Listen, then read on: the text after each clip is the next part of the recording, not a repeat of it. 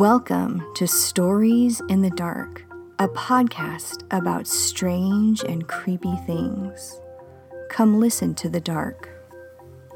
Happy spooky season, my creepy little listeners. This week's tale of horror is called The Girl Who Didn't Die. Listen in as we find out what happened instead. Things haven't been the same since the fire. It's like that spark that burned down my house and killed my family, my parents, my sisters, my everything. Like it burned down my whole life, too. In a way, it did. The cat and I are the only ones who made it out. Both a little singed, a little damaged, a little sad. Everything is gray now. Nothing feels right. Food tastes like ashes.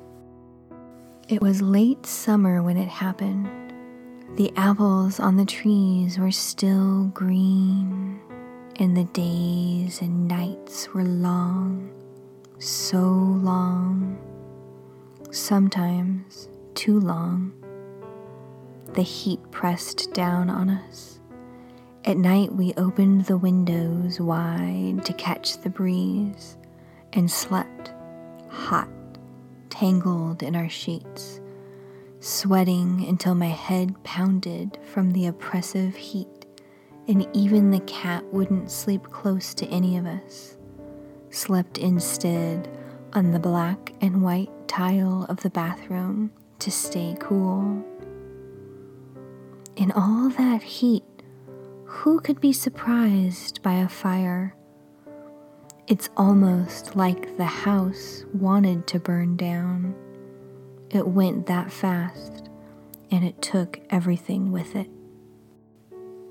The days are getting shorter now. The world has crossed over into the beginning of fall. The mornings are crisp and misty. The sun sets earlier and earlier. The apples ripen and fall on the ground. There is no one there to eat them, so the squirrels and the rats and the insects have all the apples they can eat. But, unlike the apples, I don't change. It's never warm enough where they put me, where I'm staying. Now that the sun is gone, nothing works. It's like I need another fire, but there isn't one. I circle the cemetery time and time again. I can't make myself go in. I should visit them, my dead family, but I don't. I don't want to start school again, and no one makes me. I kind of wish they would.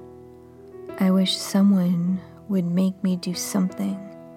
But instead, it's like everyone is afraid of me. Afraid to make me do anything.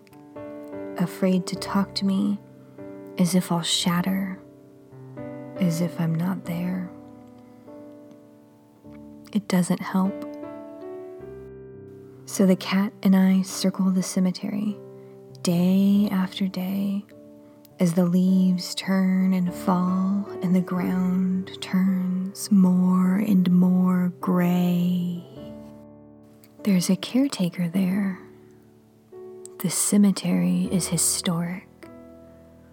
My family has been in the city since it was founded, so there are family plots waiting for all of us. There in the oldest cemetery around. You can feel the age, There are headstones that have grown into trees, others that are so small they don't even have names. There are some worn smooth by the sun and the wind and the winter snow. I remember what it was like back when I could go in, back when my parents were alive and they took us to visit the graves of our grandparents. The caretaker must be new. I don't remember seeing him before the fire when my parents were alive. He nods at me every time I walk by. He nods at the cat. I wonder what he does there. The neighborhood is filling with pumpkins and candles because fall is almost ready. It's almost done. Everyone eats apples and roasts pumpkin seeds, and I can smell the ghost of all the smells I used to know, the ones that made you feel better about the crisp air and the dying of the light. I used to like cider and pumpkin pie. The caretaker talks to me. It seems like he's the only person who does. Are you ready to go in? He asks me and the cat. I shake my head while the cat sits and cleans its paw. It still looks like it did the night after the fire. A singed orange tabby with a crooked tail. I wonder if I do too, if the imprint of that night will be on us forever, like the smell of smoke that never leaves me.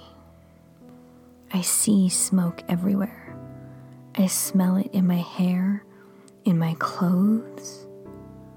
Everything I read says that's normal after something so traumatic. It stays with you. Every feeling brings it back. I see smoke when I get angry. I see smoke when I'm sad. It's all I have.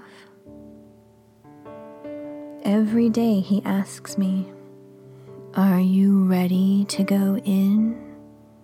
And he looks at the sky like he's trying to tell me something.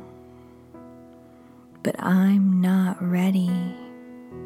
And then the night comes, All Hallows Eve, and I want to see them. This is the most haunted cemetery in the state, they say, and I want to see them. And so, on the night when the clouds tangle in the trees, and the moon burns sullenly in the sky, and the dead cross back into our world, I walk up to the gates of the cemetery with the cat by my side, and I pass through them, and the caretaker says nothing. He just watches as we go. It's not even hard tonight. It's not hard to make myself walk. It's not hard to be seen. I'm drawn to where they are. Something is pulling me to where they wait. The cat is still by my side as we walk up to the headstones. The ground is still mounded from the graves, but the earth is starting to settle.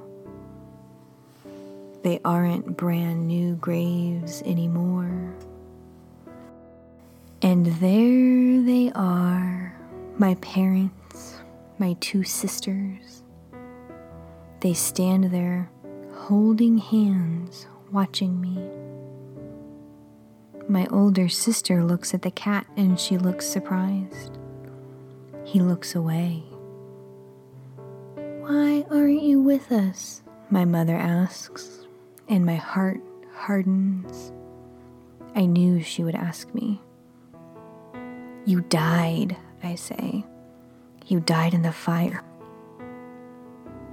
So did you, my mother says, gently, reminding me. But no, that can't be right. They all look at me silently. I can smell the smoke. It's rising around me. You were always so angry, my father says. I shake my head. I can even see the smoke now. Why did you do it? My littlest sister asks, ghostly tears on her ghostly face. I can't look at her. The cat sits on one of the graves and watches us. I don't know, I say, and I don't. I don't remember, I lie. Because I do. I didn't, but I do. I was so angry. It's like I was born angry. The air around us gets hot. I remember everything now. I remember that I'm dead too. I remember that the caretaker wants me to cross over, to go back with them. Why did you kill us? My mother hisses, and she looks less like my mother and more like one of the ghouls from the stories. But I am not afraid. I know she cannot hurt me. She never has. I don't know, I lie again, and the cat sighs and looks away. They all stare at me, hurt and angry, all four of them. This is why I didn't want to come. I wonder if they can see the smoke too. It's time to go, the caretaker says, looking at me, looking up at the sky, but he is wrong. I remember the flames. The ones I feel now are nothing compared to the ones that night, to the fire that I had set, the fire that burned it all down. I just wanted to feel something, and while the fire raged, I did. There is no absolution here. The moon turns orange, and my littlest sister howls, and I wait with them. I wait with the caretaker and the cat and the candles in the cemetery in a now silent vigil until All Hallows Eve passes and they sink back into their graves. The caretaker purses his lips and pets the cat. It looks startled and then leans into him and starts to purr while the wind whistles through the trees. You're not going, are you? He asks me. I can't, I say. They won't let me. We do this every year, you see, and it has been so many years. So many years that I've haunted this old and tired graveyard, as old and tired as me. So many years since I burned down that house with my family and me in it. I don't change. I watch the tombstones get older, and I watch the trees grow, and I visit the 5 graves of my family. And when the sun comes up, I forget again that I'm dead. I forget it wasn't 3 months ago or even 3 years.